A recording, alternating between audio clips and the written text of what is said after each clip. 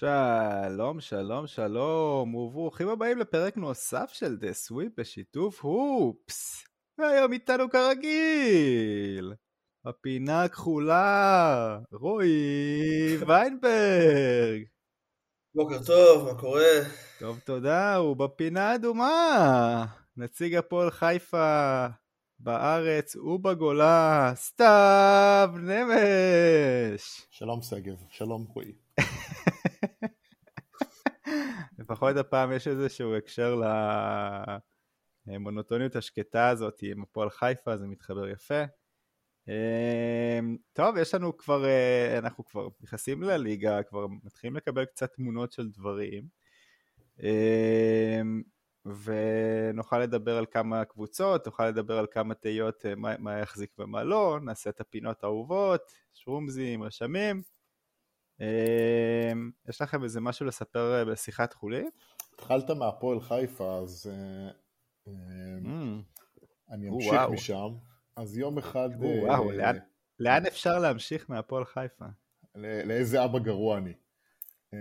כן, בבקשה.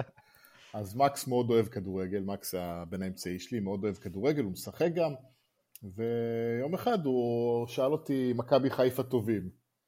אני ישר כל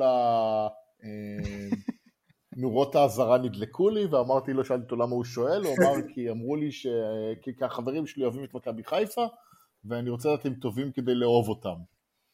אז אמרתי לו, בן, הושבתי אותו, אמרתי לו, בן, אתה יכול לעשות הרבה דברים בחיים שלך, ואני אתמוך בהכל. להיות אוהד מכבי חיפה, אתה לא יכול. אז הוא אמר לי, אוקיי, אז את מי אתה אוהד? אז אמרתי לו, הפועל חיפה. ואז הוא שאל אותי אם טובים, אמרתי לו, לא. אז הוא אמר לי, למה אתה אוהד אותם? אז אמרתי לו, כי כשהייתי ילד, הקשבתי לאבא שלי. אז הוא אומר לי, ואני גם חייב להקשיב לך. ואז בתור, כאילו, כל דבר בגוף שלי רציתי להגיד לו, לא, בן, צא לחופשי, תועד מי שאתה רוצה. אמרתי לו, כן, אתה חייב לעוד את הפועל חיפה. אז מפה כאילו, אוהד הפועל חיפה, לקחתי אותו לשני משחקים, הוא מתבאס שמפסידים, אבל הוא עדיין לא מבין מספיק כדי להבין מה זה אומר, ואז יום אחד הוא חזר מאיזה חבר שלו, ומתחיל לשיר לי את אחד משירי האליפות של מכבי חיפה. גדול. אני ממש עצבני עליו, אני אומר, מה קורה? אז הוא אומר לי, זה ממש מגניב שלמכבי חיפה יש שיר, ולהפועל חיפה אין. אמרתי לו, מה אתה מדבר? להפועל חיפה יש שיר. ושמעתי לו את שיר האליפות של הפועל חיפה. אז... קיצור, כן. הוא ממש התלהב, הוא שמע אותו, והוא שומע אותו עוד ועוד ועוד. אז הוא שואל אותי, למה אומרים שהפועל חיפה אלופה? הם אומרים, כאילו, הם היו פעם אלופים, אז אמרתי לו כן. אז הוא אמר, וואי, איזה מעולה, וזה מתי זה היה? אמרתי לו, בערך 10 שנים לפני שחשבתי על להכיר את אמא שלך. אז זהו, בזה זה מסתיים הטראומות שאני עושה לבן שלי. וואי וואי. שדך את הבן שלך לקבוצה של רוני לוי זה לא המעשה הכי אחראי מבחינה הורית. למזלי הוא עדיין לא מבין בדברים האלה, ורוני לוי יהיה כמו בכל מקום אפיזודה חולפת. נכון. אבל אני הייתי דווקא שואל, כאילו, מכבי חיפה זה הביג נו נו היחיד של אוהד הפועל חיפה? מכבי חיפה זה ילד הומוסקסואל לאבא שמצביע למפלגת נועם בשבילי. כאילו תעשה מה שאתה רוצה בחיים שלך, אבל עזוב אותי מזה. אבל כל שאר הקבוצות זה בסדר, מכבי תל אביב, ביתר. לא, ביתר כאילו אני מעדיף שלא, אבל כי אני לא רוצה ללכת לראות משחקים של ביתר, אבל כאילו אתה לא תגיד לו כזה, לא, אני לא הייתי יורד, אל תביא הביתה צעיף צהוב שחור, אבל גם כאילו, אבל אתה יכול ללכת לתיעדים, אתה רוצה? מכבי חיפה זה פשוט... לא, מכבי חיפה זה אסור. אני לא מכיר אותך. כן, כן, כן, זה התכחשות לגמרי, הוצאה מהירושה, הכל, כאילו הכל. אתה רואה את הבית הזה בן? תשכח ממנו. לא, אני לא אקרא לו בן יותר. אתה רואה את הבית הזה ילד רחוב? ואני בגיל 18 מגיש לו חשבון על שכר דירה על כל השנים האלה. אתה רואה כזה, אנחנו חוזרים לימי חלום הלחם, הוא כזה מגיע איכשהו לעוזי חיטמן מוציא לו כזה, יעקב שחר החליט לשלם לך על השכר דירה שאבא שלך נתן לך, ככנס. בסדר, ויינברג, יש לך איזה סיפור? לא, היה שבוע די סטנדרטי, הרבה לימודים, הרבה עבודה. גם אצלי מרגש. יש לך משהו? כן, אתה יודע, בדיוק למונדיאל, שזה נחמד. כן. זהו, שגרה. אתה בתור איש ערוץ הספורט וזה, אתה מצליח להתרגש למונדיאל הזה? זה מורכב, שמע, מונדיאל תמיד טורניר גדול וכיף וזה, אבל יש פה... זה מרגיש קצת זניח, כי אין לך את ההמתנה, כאילו, אתמול היה כדורגל מועדונים, גם היום יש. בדיוק, הנובמבר הזה הורג את כל הכיף. כן, אבל בכל זאת מונדיאל, אתה חייב לענות, ואני מבין גם שאני אענה. אני בטוח שיהיה כיף, אבל אני לא הצלחתי להיכנס למוד הזה, וואי, עוד 5 דקות מתחיל המונדיאל, כאילו, כשיתחילו המשחקים אני אראה, אני אענה, אבל זה לא כאילו סופרים ימים, הנובמבר הזה הרג, ויש גם כל כך הרבה ספורט, כאילו בדרך כלל זה מגיע בקיץ, אין לך שום דבר מה לראות. אני חושב שזה קצת התבגרות, כאילו זה מונדיאל ראשון שאני רואה, אתה יודע, כאדם בוגר, הייתי חייל ב-2018, זה כמו שפעם נגיד, לא יודע, לטוס היה איזה וואו, עכשיו לטוס זה כאילו סתם סידור. מבחינתי, זה להגיע מנקודה לנקודה. זה בולגני אתה היה, אללה.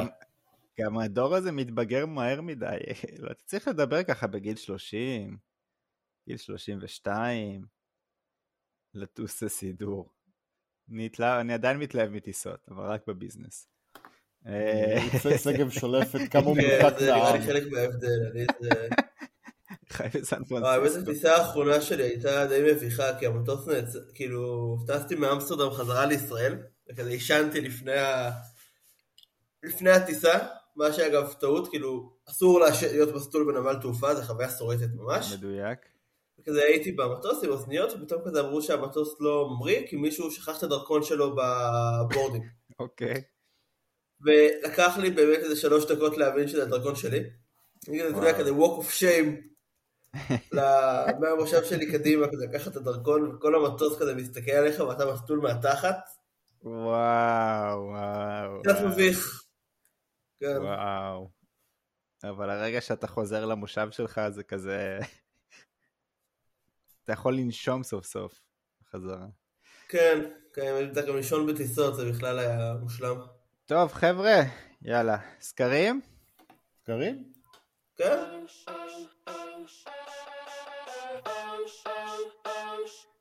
סקרים, אבדול ג'בר. מה הפתרון הכי טוב לדייט ראשון? דייט ב-10 בבוקר או דייט ב-10 בלילה? לראשונה בדסוויפ. מה? מעולם זה לא קרה. לא יכול להיות. 283 פרקים אנחנו עברנו, 283, 5,000 סקרים מאחורינו לפחות, אם לא יותר. מדויק. מדויק. מעולם לא קרה לנו דבר כזה. 50-50 שוויון מוחלט בסקר בדסוויפ. אנחנו שמחים להגיד לכם שדווקא בסקר כזה זה מאוד מאוד מפתיע שהעם חלוק. מי המאזינים שלנו? לעזאזל. חד משמעית לילה. כאילו, הבנתי את זה בדילי של כמה שבועות, אבל... אני גם חושב שזה קל, אני מופתע אז זהו, יש דבר בדסוויפ, ידוע בדסוויפ, שאנחנו הולכים עם הקהל שלנו, ואנחנו... מה שהוא אומר, אנחנו איתו. ופה זה חד משמעית, לא חד משמעי. אין לנו 50%, יש לנו רק 50% עליי, 50% לבוקר. יכול להיות שבאמת יש איזו אגודה של בני 60 פלוס שמאזינים לדסוויפ? יכול להיות ומצביעים בטוויטר? לא יודע, מוזר לי מאוד. מוזר ביותר. גם לי. אתה עשית דייט ב-10 בבוקר. כן, חביבי. תראה אותי עכשיו, אני נרתם לכם באמצע הפרק. הסקר בא בעקבות ההמצאות שלך, אדוני הצעיר. אני אלך איתה, אני אכיר אותה פעם ראשונה, אני אשתה איתך קפה. נאכל סנדוויץ' חביתה, מה את אומרת? תיארת דייט היום. כמה שאלות אתה יכול לשאול בדייט ראשון שהוא ב-10 בבוקר? ברגע שזמן סנדוויץ' חביתה לדייט, הדייט כאילו דה פקטו נגמר. לא, היה רק קפה. היה רק קפה. כן, זה לא הגיע לרמת עניין של זה. סקר שני, האם הייתם רוצים להיות לוזיולוגים? הלוזיולוג המפורסם של סתיו. 17% אמרו ברור, תפקיד מושלם. 25% אמרו מה פתאום, ו58% שאלו מה זה. שבעיניי זו התשובה המושלמת. אז כמובן שסתיו ניסה איכשהו להסביר את זה בפרק הקודם, אבל אני עדיין חושב שאין תפקיד באמת כזה. אתה הקשבת לפרק הקודם ואתה עדיין לא יודע מה זה לוזיולוג. לא, עדיין לא יודע מה זה באמת אומר. ואלו היו הסקרים מהשבוע, סתיו. זה אני. האם יש רשימה לפניך? רשימה לא, אבל רשמים כן. רשימה לא, אבל רשמים כן, היא מגיעה לגימה. הם לא נגעו בגביע מאז 2011. לא היו בגמר מאז 2019. היו בינוניים ביותר לאחרונה. אבל כניסה לכושר של שחקן הגנה שוודי. פתיחה מטורפת של שחקן כנף ימין. וככה פתאום, הבוסטון ברואינס are back. אחד הדברים שאני ממש אוהב בפוטבול, זה כל מחזור מביא לך לפחות 2-3 רגעי what the fuck. במשחק של הבילס מול הווייקס, קיבלנו 4 רגעים כאלה. בוא נתעכב רגע על אחד מהרגעים האלו, איך לכל מה שקדוש, ג'סטין ג'פרסון תפס את הכדור הזה. וואו. טום בריידי עדיין טוב. ומה אתם עשיתם היום שאף בן אדם בגיל שלכם לא עשה? זה פשוט כל כך מתסכל כמה שהבן אדם הזה יותר טוב מכל בן אדם אחר. ממליץ לכם בחום לשים עין על הלס וגאס נייטס. עכשיו שמקדניאל קיבל את הרץ שלו, אני באמת לא יודע איזה הגנה יכולה לעצור את ההתקפה של מיאמי. עולה ממנה ריח חזק מאוד של סופרבול. ואם הם יהיו בסופרבול, זה יהיה ממש מצחיק, אם הבעלים המושעה שלהם לא יוכל לקבל את הגביע מגודל. השמועות אומרות שדרי עשוי להתמנות לשר אוצר. לכבוד האירוע, טופ 5 אנשים הכי לא נכונים לתפקיד, שהכי לא מתאים להם. וואו. ישראל קץ במקום סגב בדה סוויפ. מקום 4. אריה דרי, שר אוצר. וואו. מקום 3. משה קצב, יושב ראש נעמת. מקום 2. קייטלין ג'נר, פרזנטור לוויאגרה. מקום 1. סופר אינסייד. הרב מוטי אלון, מנחה בהופ קטנטנים. וואו. אוי. אני שם את זה פה. טיפ זיהה המאמן המופתר הראשון. הניקס אמורים וצריכים להיות טובים יותר.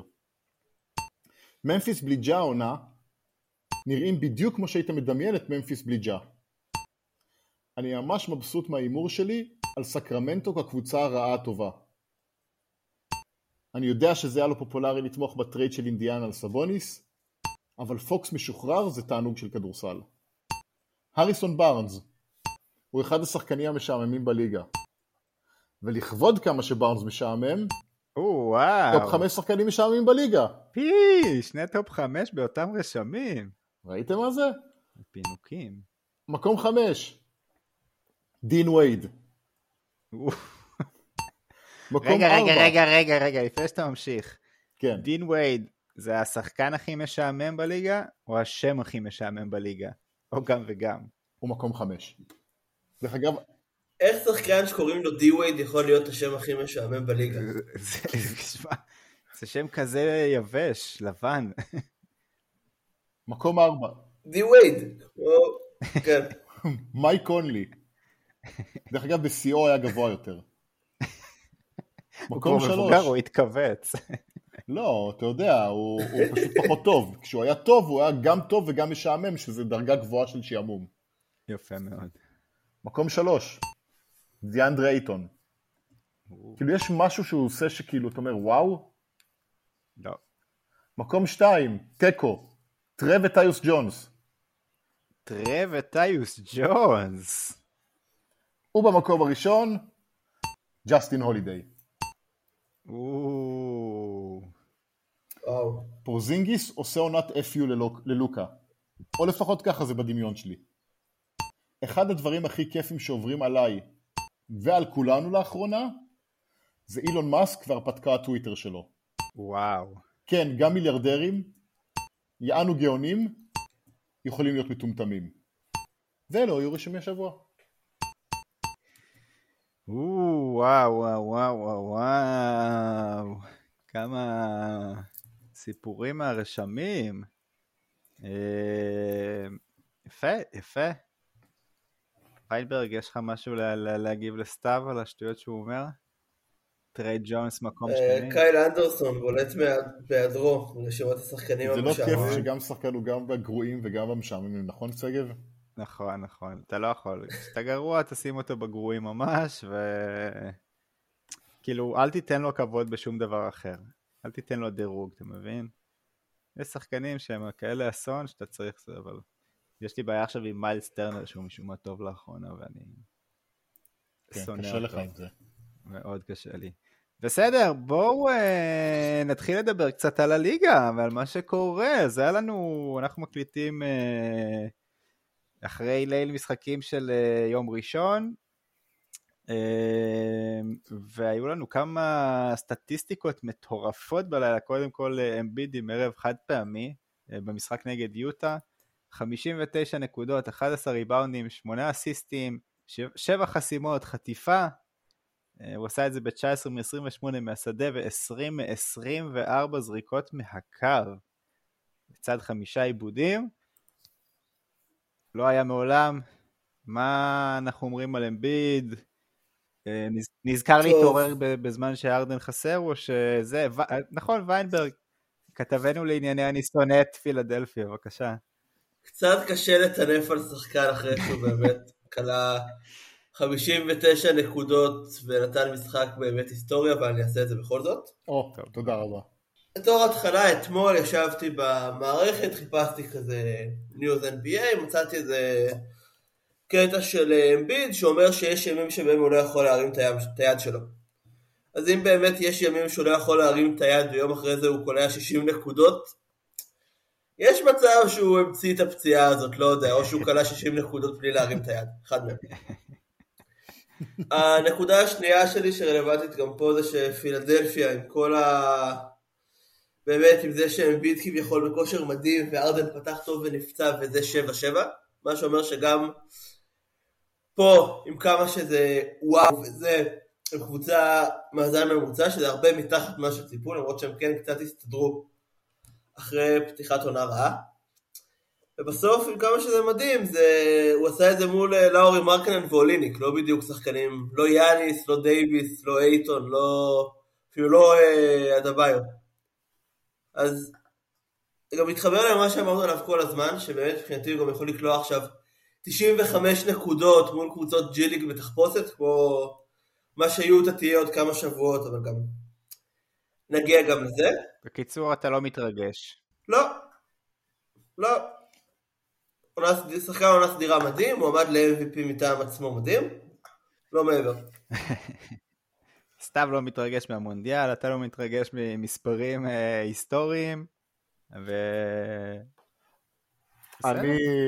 אני אגיד את המילה שלי, אני מאלה שלא שונאים את העונה הסדירה, ואם שחקן עושה משהו ממש מגניב בעונה הסדירה, אני מרשה לעצמי להתלהב מזה, וכן, זה ממש מגניב מה שהוא עשה, למרות כל מה שרועי אמר, וגם כל מה שרועי אמר זה נכון, שבפלייאוף בדרך כלל הוא או נפצע, או ממציא שהוא נפצע, או סתם נחנק, אבל זה לא הופך את שום דבר ללא מגניב לגמרי מה שקרה. ואני בעד ששחקנים ילכו כל הזדמנות שיש להם לעשות שיא או משחק קריירה, הם מוותרים על זה מכל טעם שהוא, הם הורסים את המשחק. יפה, אז בואי ניתן עוד כמה נתונים סטטיסטיים מהלילה הזה, כי עם כל הכבוד לאמביד, ויינברג לא אוהב אותו כל כך, אז דריוס גרלנד שיחק בלי דונובל מיטשל לידו, זה הסתיים ב-51 נקודות, ב-51.6% מהשדה, ועם הפסד למינסוטה, שמגיע אחרי הפסד לגולדן סטייט, ואנחנו מקבלים קליבלנד בירידה קצת. לא, אני חושב שזה טבעי, זה גם יריבות טובות, וגם פתחו באיזה שהיא יותר טובים ממה שחשבנו. מינסוטה יריבה טובה? מה? מינסוטה יריבה טובה? בעיניי כן, אני חושב שנכנסים בהם יותר מדי, כאילו שהמאזן שלהם סביר, אני חושב בזה שהם משנים את הסגנון לגמרי, הם כאילו עכשיו 8-6 שלילי, אבל פגשו את קליבלנד, את מילווקי ואת פיניקס פעמיים. יש שם איזשהו סטרץ', אני מאמין שזה יתחבר בנקודה כלשהי. אני חושב שמינסוטה זה שתי קבוצות, קבוצה אחת שדיאנג'לו ראסל גרוע, וקבוצה שנייה שדיאנג'לו ראסל טוב, וכשהוא טוב הם מנצחים, ויש לדעתי ברצף של 3 ניצחונות, ובכולם דיאנג'לו ראסל היה טוב, וזה מפתח מאוד חשוב עבורם, אז אני לא חושב שהם כאלה מבריקים, אבל אני מסכים עם רועי שכאילו קופצים ולחסל אותם לקבוצה ששינתה את כל מה שהיא עושה, 10 משחקים לתוך העונה, להגיד שזה את כל הסופרלטיבים שמקבלים, זה קצת מוגזם וקצת קצרועי, ואני אמרתי שמתישהו זה לא יהיה כזה נורא, ובינתיים זה מתחיל להתקדם יותר טוב. לגמרי. בסדר, לדעתי יש להם רצף של ניצחון אחד. לא, אתה צודק. הם ניצחו את הלייקרס רגע, סליחה. לא, זה שני ניצחונות רצופים. היה כתוב ווינינג סטריק אחד, כן, הם הפסידו למילווקי. אז זה 2 מ-3 או משהו כזה, או 3 מ-4. אבל לא משנה. נכון, או שאני ממציא עוד משהו? לא, המצאתי עוד משהו. לא, הם הפסידו את שני האחרונים שלהם מול פיניקס וממפיס. נכון. טוב, יפה סתם. כן. העיקר שהם ניצחו 3 בזה. בוא נמשיך, אם דיברנו, אז כאלנו את גולדן סטייט, סתיו העלה את סקרמנטו כקבוצה הגרועה הכי טובה שיש. סבוניס עם 26 נקודות, 22 ריפאונדים בניצחון על גולדן סטייט בסקרמנטו. אז דיברת קצת על סקרמנטו ועל פוקס משוחרר ועל סבוניס שם. קיגן מרי, רוקי שעל פניו ויש לו הרבה כישרון, ויכול להיות משהו שמזכיר קצת את הלי ברטון שעזב לאינדיאנה. זה לא אותו שחקן, אבל... לא, הם לא אותו שחקן בגדול, אבל הם כאלו פורורדים ארוכים שיכולים... לסקרמנטו יש את הבעיה שהם לא רעים, ויש להם שחקנים בסדר, אבל ב-NBA של היום זה לא מספיק, אבל מה אתה עושה כשאתה תקוע פה? אני חושב שממש קבוצה נחמדה, ויש להם, אבל אתה יודע, פשוט יש קבוצות יותר טובות ויותר עמוקות ויותר מוכנות עכשיו להתחרות, אבל אם נסתכל רגע על איך שהדברים נראים, כאילו לגמרי אני לא רואה אותם בפליין, ומפה לעשות סוף סוף פלייאוף ואפילו לנצח משחק, זה התקדמות יפה מאוד. כן, לגמרי. פיינברג, יש לך משהו להוסיף או לא? אני חושב שהשיחה יותר מעניינת היא גולדן סטייט, מה? זהו, רציתי לעבור לגולדן סטייט, מהצד השני, אז דיברתם על סקרמנטו, סתיו דיבר. וגולדן סטייט עם 7 הפסדי חוץ, 0 ניצחונות, עדיין מחוץ לתמונת הפליין כרגע 5 ניצחונות, 8 הפסדים בסך הכל. מה קורה? זה בטח לא עניין של בית חוץ, כאילו זה הטייק שלי. דיברנו על זה גם שבוע שעבר וגם כתבתי על זה השבוע, אבל אני חושב שהשאלה היא, אני חושב שהדעה רווחת, ומה התגובות שקיבלנו נגיד על הפוסט שלי עליהם זה, הם לא קבוצת עונה סדירה, והם יודעים מה הם רוצים, והילוך שני והילוך שלישי וכל הסיפורים האלה, ואני בהחלט מוכן לקנות את כל ההסברים האלה. אני שואל מה הנקודה שבה אנחנו מתחילים להיות מודאגים. 20 משחקים לתוך העונה, 30 משחקים לתוך העונה, כי כרגע, מה שמסתמן כרגע, מעבר לעובדה שאף אחד שם לא שומר, אף אחד מהשחקנים המחליפים שהם הביאו לא תופס את המקום של מי שעזב, ויש רגרסיה במשחק של ג'ורדן פול וקליי תומפסון שהוא ברלי פלייבול, ואז אנחנו באמת נשאל מה הנקודה שבה אם הדברים האלה לא משתפרים, אפשר להתחיל להיות מודאגים לגבי גולדן סטייט. אני לגמרי קונה שזה לא הזמן להיות סופר מודאגים, אבל בוא נגיד שהם יסיימו, שלא יהיה להם פתאום ריצה של 25 בניצחונות, והם יסיימו באזור ה-7-8, זה לא פוזיציה נעימה להיות בה. כן, אני לגמרי עם סתיו, הוא גם קרא לזה אין גובר אליפות, וזה בדיוק מה שזה. בגרסה הכי טהורה שלו. כרגע, כל מה שאמרת נכון, כרגע סטף הוא מחזיק אותה מראש מעל המים, גם זה נראה לו טוב, אבל הוא מקבל הרבה יותר מדי דקות, הרבה יותר מדי יוסד ממה שהוא צריך לקבל בגיל 34 לדעתי. כמה זמן זה יכול להחזיק גם, כאילו הקצת שסטף נותן להם, כי באמת הוא הופך הפסדים בטוחים לניצחונות בקושי. זה שאלה מצוינת, זה שאלה מצוינת, כי אם אנחנו הולכים לעונה שסטף משחק 70 משחקים ב-37 דקות לערב, זה לא משהו שהוא כל כך רגיל אליו, ובטח לא משהו שבריא בשבילו בגיל שלו, וזה לא משהו שככה הם רוצים להגיע איתו לפלייאוף, אז אם הם צריכים לסחוט את סטף כדי להישאר מכובדים ולהביא רצפי ניצחונות, אז זה גם נקודה מדאיגה. אני אומר שעוד מוקדם, אבל אני חושב שהזמן לפאניקה לא כזה רחוק ממה שאנשים חושבים. אני זה ככה עוד חודש הם יהיו בבעיה. האימור שלי יהיה שהם יהיו בסדר. הם לא יהיו... שוב, מה זה בסדר? 1, 2, 3, אבל 4 עד 6 זה נראה לי בסדר גמור, בעונה אחרי הרבה שינויים. 4-5 זה לחלוטין ריאלי, אבל אחרי זה... מה קורה אם לא? זה לא רק מה, עזוב רק את מה קורה אם לא, זה להסתכל למעלה. אתה אומר, יוטה ירדו, פורטלנד ירדו, בערך פה זה נגמר. אנחנו נגיע לפורטלנד, עוד בהמשך נדבר על פורטלנד. יאללה, השחקן האחרון אני אוהב אותך רציני ומנהל.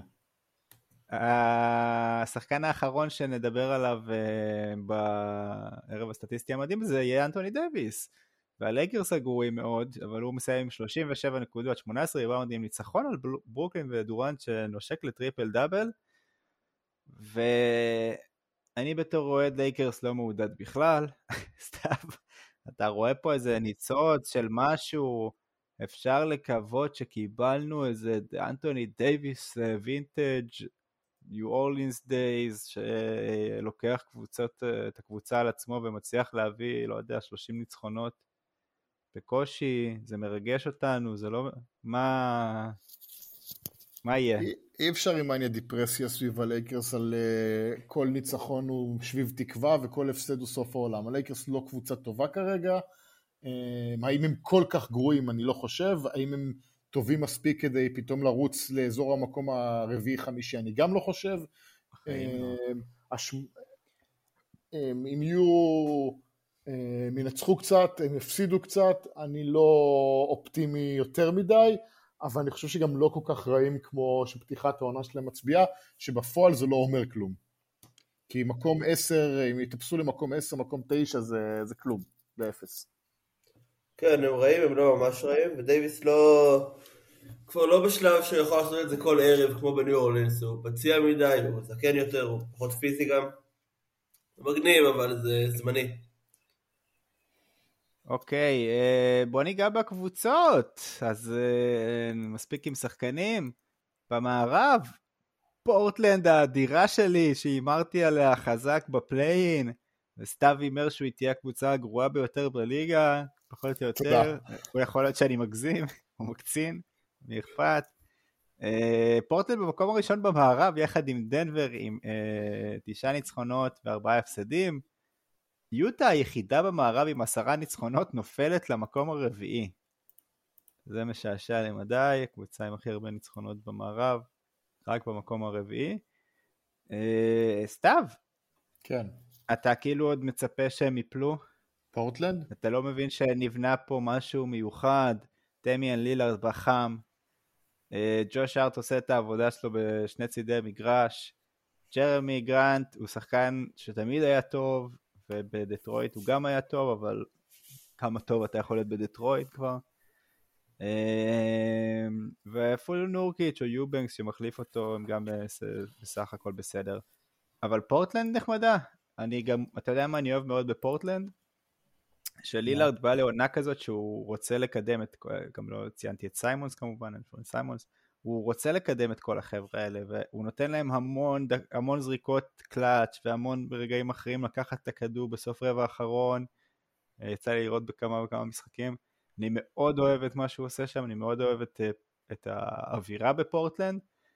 האם זה יחזיק? כנראה לא הרבה זמן, אבל כרגע אני נהנה מהסיטואציה. תראה, אני מחפש אינדיקטורים שמצביעים האם הפתיחה הזאת היא אמיתית או לא. וברוב האינדיקטורים מצביעים שזה בסדר גמור. הסלוז שלהם הוא לוז 9, ההגנה טובה, התקפה טובה, הם קולים באחוז מאוד גבוה ל3, הם זורקים פחות ממה שהיית מצפה של קבוצה של לילארד תזרוק, אז אם הם יזרקו יותר אז אולי זה, אבל אם יש נקודה אחת שכן מדאיגה ומצביעה על אולי איזה שקריות במאזן, זה שעם כל ה9-4 הם רק +2, אז זה מצביע על המון ניצחונות צמודים, ובדרך כלל משחקים צמודים יכולים ללכת לכל כיוון, אז זה נקודה מדאיגה. אני חושב שאולי הגזמתי לגבי כמה פורטלנד רעים, אבל הם לא טופ 4 בעיניי במערב בשום צורה שהוא, והשאלה היא באמת מה יקרה בהמשך. אני חושב שהם יהיו יותר טובים, אבל הפתיחה היא טובה מדי בשביל להימשך ככה. שמעתי הרבה משפטים, וכל מה ששמעתי זה סגב צדקת ואני טעיתי. ויינברג, יש לך... סיננת טוב. אני מסכים עם סתיו בגדול, אני גם חושב שהיה להם הרבה... גם אתה חושב שאני צדקתי וסתיו טעה? בסדר. חד משמעית צדקת וסתיו טעה, זה בוודאות, אבל היה להם הרבה מזל במאני טיים והכל, המאזן הזה לא יחזיק, גם באמת יהיו פציעות שישפיעו, למרות שהם נראו טוב עם פציעות כבר עכשיו. מה שאני אוהב באמת זה שזה מרגישים כמו קבוצה של צ'אנסי בילאפס, כאילו קבוצה שאתה מרגיש שבאמת יורקת דם על המגרש ועושה הגנה ונלחמת, וגם שחקנים משולי הרוטציה כמו ווינסלו, שיידון שרפ, או שחקנים שהם לא טופ 5 בקבוצה. יש לי שאלה על האמרה שלך. יש לי שאלה על מה שאמרת. מה? יש לי שאלה על מה שאמרת. כן. סטיב נאש, הוא היה נלחם על המגרש, יורק דם? לא. לא? הוא לא היה כזה שחקן שנלחם מי? נאש, סטיב נאש. הייתי בין 7-8 בשיא שלו, אבל מה שאני זוכר, הוא לא היה בדיוק... היה כדורסל אחר. אז שכח מזה, רציתי להגיד כמה הוא, כאילו, כמה אפשר לתת כבוד למאמן שהוא סביר, בגלל שהוא היה נלחם כשהוא היה שחקן. כאילו, כמה כבר אתה יכול להעביר את זה לצוות, לשחקנים. ג'ייסון קיד עשה מזה קריירה. אולי, איך קראו לו? היה לחמן, עשה מזה קריירה. כן. מרגיש לי שהתרבות שם של הקבוצה באמת הולכת למקום מאוד טוב. ואתה יודע, זה טופ 6 לא בטוח, מאמין שתהיה איזושהי קריסה, אבל אני לא אתמאס אם ומבי יגיע לשם, לצורך העניין. מה יש לנו להגיד על יוטה? שיש להם הכי הרבה ניצחונות במערב, ועדיין הם יידרדרו למקום החמישי. בלוף בעיניי. למקום הרביעי, 2 הפסדים רצופים. בלוף? כן, ג'ון הולינג'ר מאוד אוהב להגדיר מה שהוא קורא לו ג'די דיפנס, שזה גם מונח עצום וגם קבוצות שקולים מולן ואחוזים ממש ממש נמוכים. ויוטה באמת בקושי קלו מולה שלשות חופשיות וזריקות ממשין גם באחוז הכי נמוך בליגה בפתיחה של ה-10 מ-13. כשאתה מוסיף לזה אחוזים לא שגרתיים של חלק מהשחקנים ופציעות וזה, אז תהיה שם איזושהי דעיכה. אתה אומר חלק, אתה מתכוון לכל. כל השחקנים, כן. אז אני מסכים עם רועי, יוטה זה בלוף. דבר ראשון, נתחיל בנקודה הכי, הם שיחקו את הלוז הכי קל בליגה. כן. עכשיו, בוא נמשיך. ג'ורדן קלרקסון הוא לא 40% מ-3, ומייק קונלי הוא לא 38% מ-3, וקלי אוליניק הוא לא 55% מ-3, ומליק ביזלי הוא לא 42% מ-3, ובטח ובטח שג'רד ונטלבילט הוא לא 50% מ-3. אפילו ה-39% מ-3 של סקסטון לא אמין. הקבוצה הזאת קולעת באחוזים פסיכיים, ומה ששם אותם כקבוצת התקפה השנייה בליגה, ושום דבר ממה שאמרתי כרגע הוא לא משהו שהם יוכלו להחזיק לאור זמן. יש להם שתי יתרונות, אחד הם שיחקו לקבוצות חלשות, ושתיים, יש פה את אפקט ההפתעה זלזול, מתישהו השחקנים האלה ירדו קצת, יקחו אותם יותר ברצינות, ישקיעו יותר, יפסיקו לסמן את יוטה בלוז כמקום שבו אתה נח אם לא פיזית אז מנטלית, והם יתחילו לאגור הפסדים. אפשר לשאול האם הפתיחה הטובה שלהם תספיק להם כדי כן להיות בפליין או לא, אבל הם לא טופ 4, הם לא טופ 5, הם לא טופ 6, אני אופתע אם יהיו גם טופ 7. וואו. אין אפס כאילו פרגון לקרמה של ג'וזף סמית, משהו, איזה כוח עליון שם ביוטה שמכוון את העונה הזאת. יכול להיות שלגמרי זה כוח עליון פתיחת העונה, אבל אתה יודע, גם כוח עליון יש גבול כמה אתה יכול להשתמש בו. אני חשבתי שיש כאלה שאומרים שזה לא נגמר, אבל בסדר גמור. מזרח, מילווקי 10-2 במקום הראשון, בוסטון עם 10-3 במקום השני. מילווקי ממשיכים לנצח, למרות שהם הפסידו עכשיו את המשחק האחרון שלהם, אבל בלי יאניס בשלושה מתוך 4 המשחקים האחרונים. בקצב הזה, כאילו אנחנו אומרים ההתחלה הזאת וההתחלה הזה, וזה סמפל סייז קטן, אבל בקצב הזה שהכל שם מתחבר, מידלטון עדיין לא שיחק העונה, ברוק לופז ופורטיס ממלאים את המקום בסדר גם בלי יאניס בינתיים, כל אחד שם נותן איזה, אתה יודע, סטפ-אפ שהוא היה צריך לעשות, ג'וונטה קרטר, איך קוראים לה? בלי הג'וונטה, רק ג'וונטה. ג'וונטה קרטר זה כבר פוטבול. כן, לגמרי. מה, יש לנו פה כאילו קונטנדרית בוודאי, יש לנו פה את האלופה של העונה? יש פה את הקבוצה הטובה בליגה עד עכשיו, יש פה קבוצה שאין שום סיבה לחשוב שהיא תפסיק להיות טובה, עוד לא ראינו מקסימום ממנה, כי כמו שאמרת, מידלטון הפסיד משחקים, ועכשיו גם יאניס הפסיד משחקים, ואני אוסיף ואני אגיד שלדעתי יש להם בור מסוים בעמדות החוץ, שאני משער שהם ינסו להתייחס אליו בביי-אוט, לפחות אם לא בטרייד. כרגע חד משמעי הקבוצה הטובה בליגה, אני חושב שאימרתי להם גם לאליפות, אבל זה כבר לא רלוונטי, אבל הכי אמיתי שיש. ויילברג, יש לך איזה טייק על מילווקי? אני לא לגמרי מסכים עם סתיו, אני כן חושב שהם הקבוצה הכי טובה בליגה, חד משמעית, גם מנצחים דרך ההגנה, שזה משהו הרבה יותר ססטיינבל מנצח דרך ההתקפה. אין שם כל כך בור בעמדות החוץ, כי מידלטון וג'ו אינגרס לא שיחקו, ושניהם כאילו מאוד משמעותיים. הם ירדו, הם לא ישמרו על קצב של 83% הצלחה, אבל קשה לי לראות אותם מנצחים פחות מ-60 משחקים. או לא מסיימים במקום הראשון בעונה הסדירה, עם כל הכבוד לסטרץ' המדהים של בוסטון. אז איך אתה לא מסכים איתי? כי אמרת שיש להם בור בעמדות החוץ, ואני אומר שבגלל שיש להם שחקנים פצועים, לא צריכים להחתים מישהו. בסדר, אני חושב... הוא לא מסכים איתך בקטנה. כן, אבל בסדר. חשוב לא להסכים על הכל, אתה יודע, for the sake of the... מה לגבי בוסטון? אתה טועה! כן. מה לגבי בוסטון? אתה טועה בקטנה. מה לגבי בוסטון שבתחילת העונה חששנו, בלי המאמן, פציעות, עניינים, בינתיים ה-JJ's עושים מה שבא להם, עושים עבודה טובה. הם מאוד מרשימים, משחקים טוב, אני אשים רק משהו אחד כאילו לשים אליו לב כרגע, שההגנה שלהם מאוד לא טובה, וזה לא קבוצה שתשחק התקפה הכי טובה בליגה לאורך העונה, אבל כרגע מה שחששתי ממנו לא מתרחש, ועדיין אני לא חושב אני חושב שמה שבעיות שלהם התיאורטיות שכרגע לא משפיעות, ימשיכו להיות בעיות אם יפגשו אותם פלייאוף, יהיה להם קשה להתמודד מול סנטרים טובים, יהיה להם בעיות ריבאונד, אבל על פניו כרגע שום דבר לא מפריע להם, בטח לא שהם משחקים אופנסיב רייטינג של 120, זה פסיכי.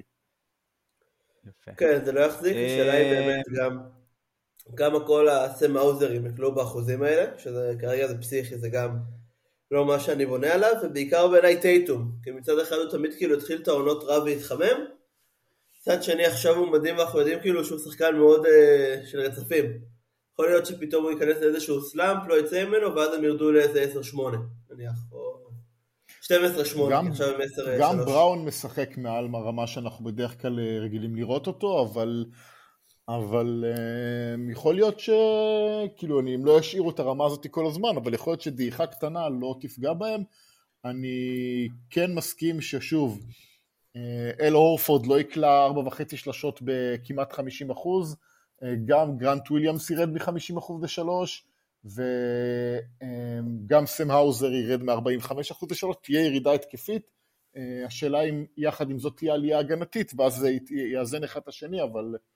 דעתי כן, שחקן ההגנה הכי טוב שלהם עוד לא שיחק העונה, לא יודע מתי הוא יחזור, אבל זה משפיע. אם בכלל. בסדר גמור, בואו נחתוך רגע לפאטווה. יאללה. ועכשיו הגיע הזמן לפאטווה. Fact of the week. מקלילים קצת עם הפאטווה. ג'ואל אמביד.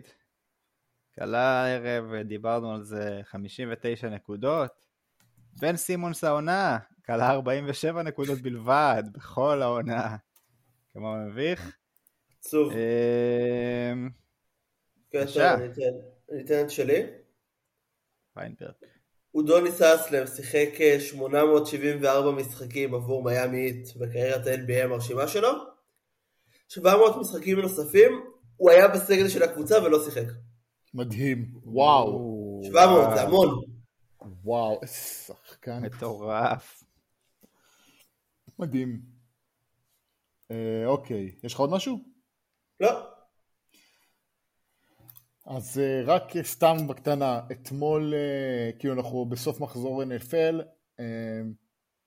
דטרויט ליונס הגיעו לרבע הרביעי בפיגור 14 וניצחו, מינסוטה וייקינגס הגיעו לרבע הרביעי בפיגור 10 וניצחו, גרין ביי פקרס הגיעו לרבע הרביעי בפיגור 14 וניצחו, NFL בשבילכם, פשוט לא לפספס דקה. שיקגו ברז היא הקבוצה הראשונה בהיסטוריה שעושה לפחות 29 ניצחונות בשלוש משחקים רצופים ומפסידה את כולם. וואו. אבל הסטאט האהוב עליי, עוד מקום שבו בריידי הוא הגוט, הוא השחקן הראשון ב-NFL שניצח משחקים בארבע ארצות שונות, ארצות הברית, אנגליה, מקסיקו ועכשיו גרמניה. מדהים. איזה גוט, יאללה. אפילו את הדברים הכי רנדומליים זה שלו. כן, לגמרי. טוב, דיברת על הפוטבול הזה, הזכירי שיש לי עוד פאטווה קטנה. ראשינג יארד זה העונה הזאת, קבוצות בפוטבול. הרמס עם 547 יארד, הבאקס עם 707, הצ'ארג'רס עם 713, ג'סטין פילדס הקווטרבק של הברז עם 749 ראשינג יארד. וואו. עשה יותר משלושת הקבוצות האלה כקבוצה, והוא קווטרבק. הוא טוב. הוא טוב בלרוץ, זה אני אתן לו. לא יודע לגבי השאר. ויינברג, אתה מוכן עם השרומס? כן.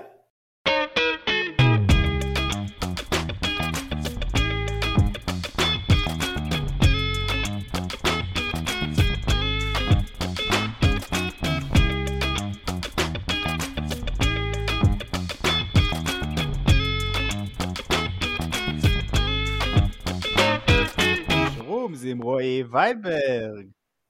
טוב, שרומס, נתחיל מבוסטון, נגענו בהם עכשיו, זה מתחבר, הם החליפו מאמן, אז יש להם איזשהו מהלך חדש, הם הבינו שאם הכדור מתגלגל אחרי סל, השעון זריקות לא מתחיל. אנחנו רואים קבוצות שמגלגלות את הכדור מעבר לחצי בשביל לשרוף שעון, בוסטון מגלגלים את הכדור, פשוט משאירים אותו במקום של לשרוף שעון, המשחק כאילו ממשיך, הכדור על הרצפה, אף אחד לא נוגע בו, כי החוק אומר שאתה חייב 8 שניות ברגע שמתחיל ה-24, לא 8 שניות מתחילת הפוזיישן. אז כבר היו להם משחקים העונה שכאילו שרפו ממש 20 ו-30 שניות כל פעם על זה, כאילו מגלגלים את הכדור, מחכים, ורק אז מתחיל המהלך, שמגיעים ללחוץ, או שעושים איזה פאול. אהרון גורדון גם מורחק מבוסטון דנבר, אחרי שהוא פוצץ את מרקוס סמארט דעתי, בזמן שסמארט ניסה לעשות את זה. וזה מדהים, כי זה באמת אנטי כדורסל, אבל זה עובד. זה אולי מה שממצא את בוסטון סלטיקס כפרנצ'ייז בעיניי, בתולדות ה-NBA. אז זה הנקודה הראשונה. מה? זה מאוד נחמד. ניצול של החכם של החוקה, זה מאוד נחמד. הנקודה השנייה זה מהכיוון ההפוך. ראיתי אתמול ניו יורק אוקלאומה, זה היה שעה נוחה יחסית, הייתי בערוץ, משחק באמת מזעזע, הניקס קלו 48 נקודות ברבע הראשון והפסידו. או מאוד כיף, אתה מתכוון. כן, אבל מה שראיתי לא הייתה רמת ביצוע ממש גבוהה של מישהי מהקבוצות. כאילו, אוקלאומה כן קלו, וגידי היה טוב, ושי היה טוב וזה, אבל באמת נגעת בזה שטיפס יהיה מפוטר הראשון העונה, אני לגמרי רואה את זה קורה, כי כל הקטע שלו זה לבנות קבוצה שיודעת להילחם בהגנה וזה, ולחטוף 145 נקודות בבית מקבוצת כדורסל סמי תחרותית, זה באמת פתטי. זאת אומרת שלנו עכשיו סטרץ' מאוד קשה, ואני בכללי אף פעם לא הייתי היי על הניקס, גם העונה גם בשנים קודמות. וחבל, כי אתה יודע, מלא אנשים כזה באו אליי אחרי המשחק, וכל הסטיגמות על NBA נראו להם נכונות, של אותם שחקנים אתלטים שקולים בלי מעמד, של משחק עם 103 סלי שדה ותקציר של דקה ו10 דקות, 10 שניות. גם קצת מבאס. ואני אמשיך את המורשת של סתיו עם דירוג, 5 הנבחרות שהכי סבבה להיות בעדן במונדיאל. מקום 5 הולנד. זה קצת מיינסטרים, אבל צריך. מחמדים. מקום 4 אקוודור. למה? הווייב טוב, זה נבחרת שהיא אף פעם לא טובה. גם פה כנראה לא תעשה בתים, אבל הנעת כדור, דגל מגניב, אולי דגל הכי טוב מכל ה-32 דגלים במונדיאל. יש להם הנעת כדור ודגל מגניב. קנדה מקום 3. וואו. מקום שני אורוגוואי. כי גם נונייס שהוא אחלה שחקן, גם מסורת של שנים, ומקום ראשון הנבחרת שלי כל שנה וגם השנה נבחרת שוויץ. וואו, איך האנגליה לא נכנסים? פעם נורא הייתי באדם, גם יש כדורגל אנגלי וזה, אבל אין לי כוח, אתה יודע, לכל החילות ראש שהתחילו, אם הם איכשהו זוכים במונדיאל, שיקדישו את זה למלכה אליזבת ותרבות אנגלית שנוצרת מחדש וכל החרא הזה. כך נכון. אתה יודע מה מצחיק אותי ומפתיע אותי? ששניכם שמתם את טיבס כמפוטר הראשון העונה, ושכחתם שסטיב נאש כבר המפוטר הראשון. כאילו, זה אחלה אימור, אבל אולי אל תשימו שם את הכסף שלכם. האם... זה סקר, האם טיבס יכול להיות המפוטר הראשון? לפרשני דה סוויפ ולהמר על טיבס כמפוטר הראשון של העונה, בזמן שנש כבר פוטר. עכשיו, מה זה אומר עליכם אם אני זה שצריך לתקן אתכם? שאנחנו קם לפני שעה פחות או יותר. מצבנו רב אמר. בואו נמשיך עכשיו לאיזה משהו קטן, משחקון שנקרא וויל סטיק. נזרוק ככה כל פרק או פעם בכמה פרקים את הקבוצות שאנחנו לא בטוחים עליהם או שחקנים, והאם אנחנו חושבים שזה יתפוס, ימשיך, יחזיק, או שיהיה פה נפילה והתרסקות איומה. נתחיל מהיוטה ג'אז, וויל סטיק, סתיו. לא יחזיק, פיינברג גם אם לא. אנחנו עוברים לקבוצה האהובה בליגה, פורטלנד טרייל בלייזרס, וויל סטיק. לא. כן, שניכם שותקים, ויינברג אומר לא. לא, אבל יותר סטיקי מה שחשבתי. לא, סתיו לא מוותר על התחזיות הקודרות שלו. לגבי אורגון. ברוקלין נטס, וויל סטיק. כן, הם לא יהיו טובים. כן, הם ימשיכו להיות גרועים. לא, יש שם שיפור. ויינברג חושב שזה לא, המומנטום משתנה. אנחנו עוברים לבלס. סליחה, עליהם לא דיברנו, אני כן רוצה 5 דקות, כאילו למה? למה שזה... א', הם ניצחו איזה 3 מ-4 האחרונים שלהם או משהו, בלי קיירי, הוא יחזור. ב', הם החליפו מאמן. ולא יודע, משהו שמשתנה, סטיב נש באמת היה מאמן לא טוב. לא שג'אק וון, זה פיל ג'קסון, אבל יהיה מאמן טיפה יותר טוב. אתה יודע מה יהיה סיפור השנה מבחינתי ב-NBA? מה? אם יגלו שהסרטן, במרכאות בחדר ההלבשה, היה סטיב נש ולא קיירי ארווינג. קיירי חוזר, והם משחקים מעולה, ומנצחים, וכולם מתחילים להגיד, וואי, זה היה סטיב נש בכלל, וואי, איזה סיפור מעולה בשבילי.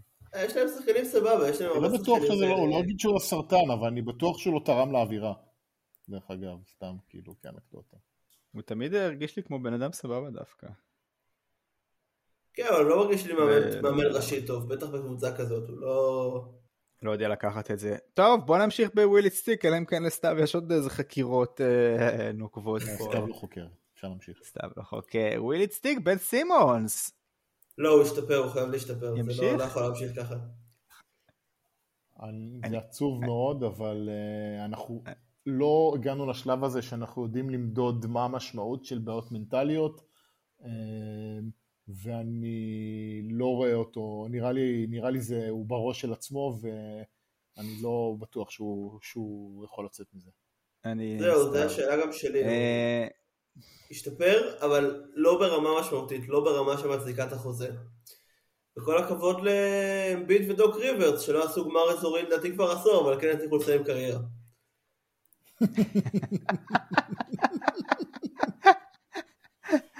אוי, אני כל כך אוהב את השנאה לפילדלפיה פה.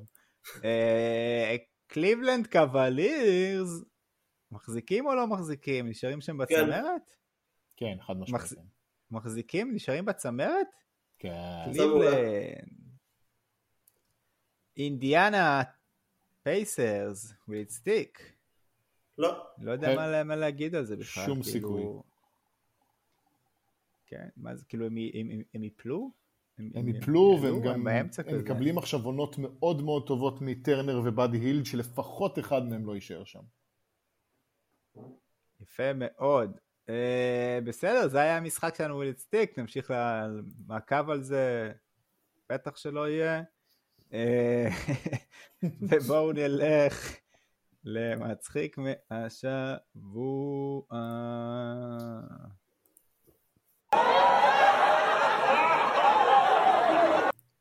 כן, חברים. נתחיל? כן. אוקיי, אז לא יודע אם אתם יודעים, אבל השבוע אינדיאנפוליס קולטס מינו את שחקן העבר שלהם ופרשן הטלוויזיה וג'ף סאטרדיי, בלי שום ניסיון אימון.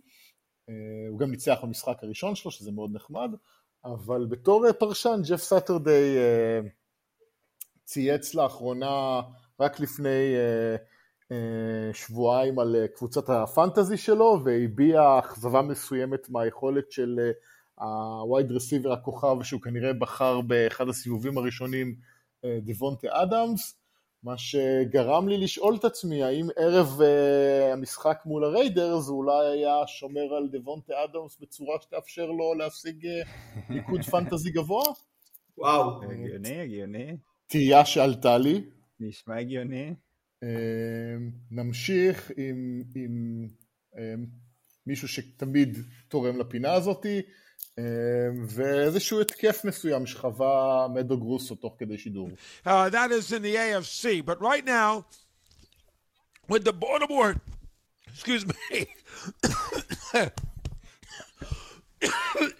maybe Jimmy Traynor couldn't put this up on his website, on his page.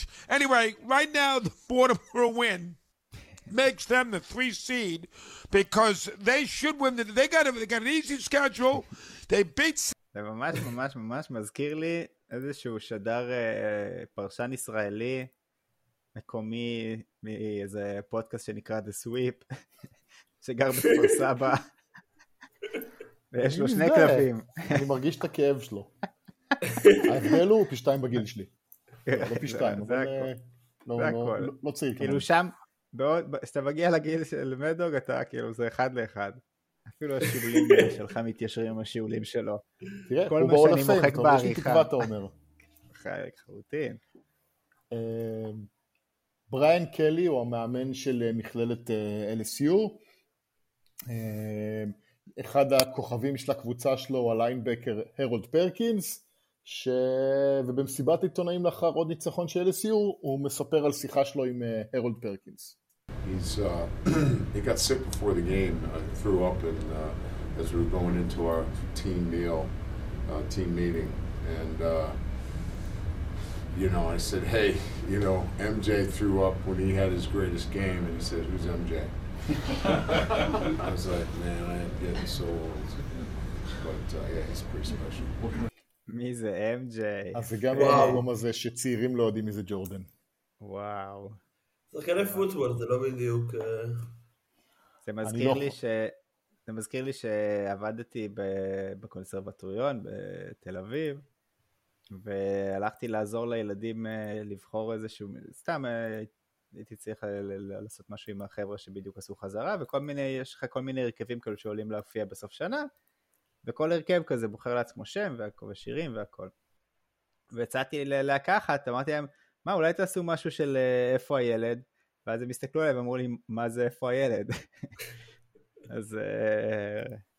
אבל אפשר להשוות את איפה הילד למייקל ג'ורדן, לא? לגמרי. נכון? סקר גם. אבל זה סקר טוב.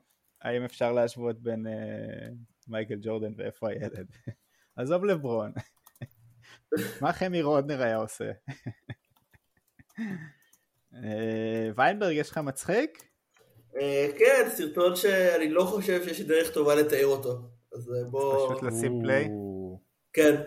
למה יש יותר טוב מזה שאתה בטרקטורון של בן דוד שלך עם החצות ביד ואתה נותן פול גז, נודר נדר!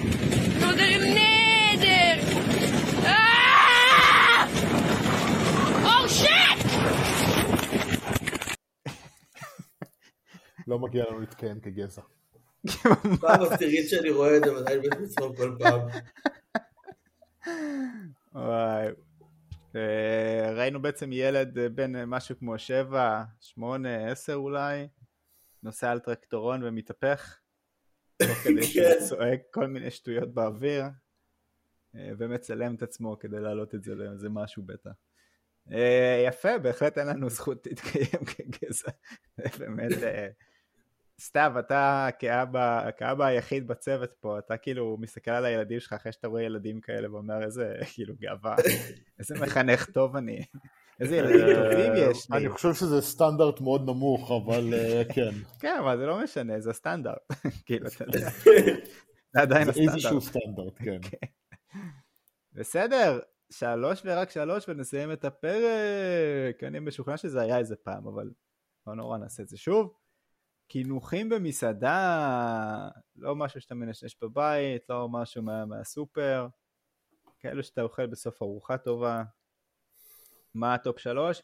חוץ מזה, אסור לכם, לא יהיה לכם עוד קינוחים, זאת אומרת, לא יהיה. סבבה? אתם רוצים שאני אתחיל? כן. ניתן לכם קצת זמן. במקום הראשון שלי בגדול, בפער גדול, זה מוס שוקולד. מנה מאוד בנאלית, מאוד פשוטה, אבל תמיד מנצחת, תמיד באה טוב, גם אוורירית כזאת, לא כבדה מדי, גם שוקולד. אם זה מוס שוקולד טוב, זה מנצח. השני שלי, סופלי שוקולד, כי חייבים 2 שוקולדים בארוחה, ואם הלכתי על אחד אוורירי ועכשיו בא לי איזה משהו כבד, כי לא באמת התפוצצתי, אז סופלי עם שוקולד כבד כזה. והאחרון שלי מעניק לי 2 מרקמים, גם מתוק, אבל גם כזה ונילי טיפה, אני אוכל הקרם ברולה, עם הסוכר השרוף מלמעלה. נראה לי שזה טופ 3 שאי אפשר לנצח. סתיו. אז מוס שוקולד אני לגמרי איתך, כאילו חובה משהו שוקולדי, חובה משהו שהוא, אני לא יודע כמה הוא קל, אבל כאילו זה ההתחלה של כל דבר. הדבר השני שלי זה עוגת גבינה לא אפויה, עוגת גבינה הרכות. עם הפירורים. המקום השלישי שלי הוא הקינוח עם השם הכי לא ישראלי, אבל זה הקינוח הכי ישראלי בעולם, בוואריה. בוואריה? וואו. זה אליטיסט. בוואריה. הכי פושט שיש. כן, אבל אתה יודע, אתה עושה אווירה כזאת. קינוח עם בהם של תחנות דלק ב-80s בעיניי, אפילו לא חייתי ב-80s. בדיוק.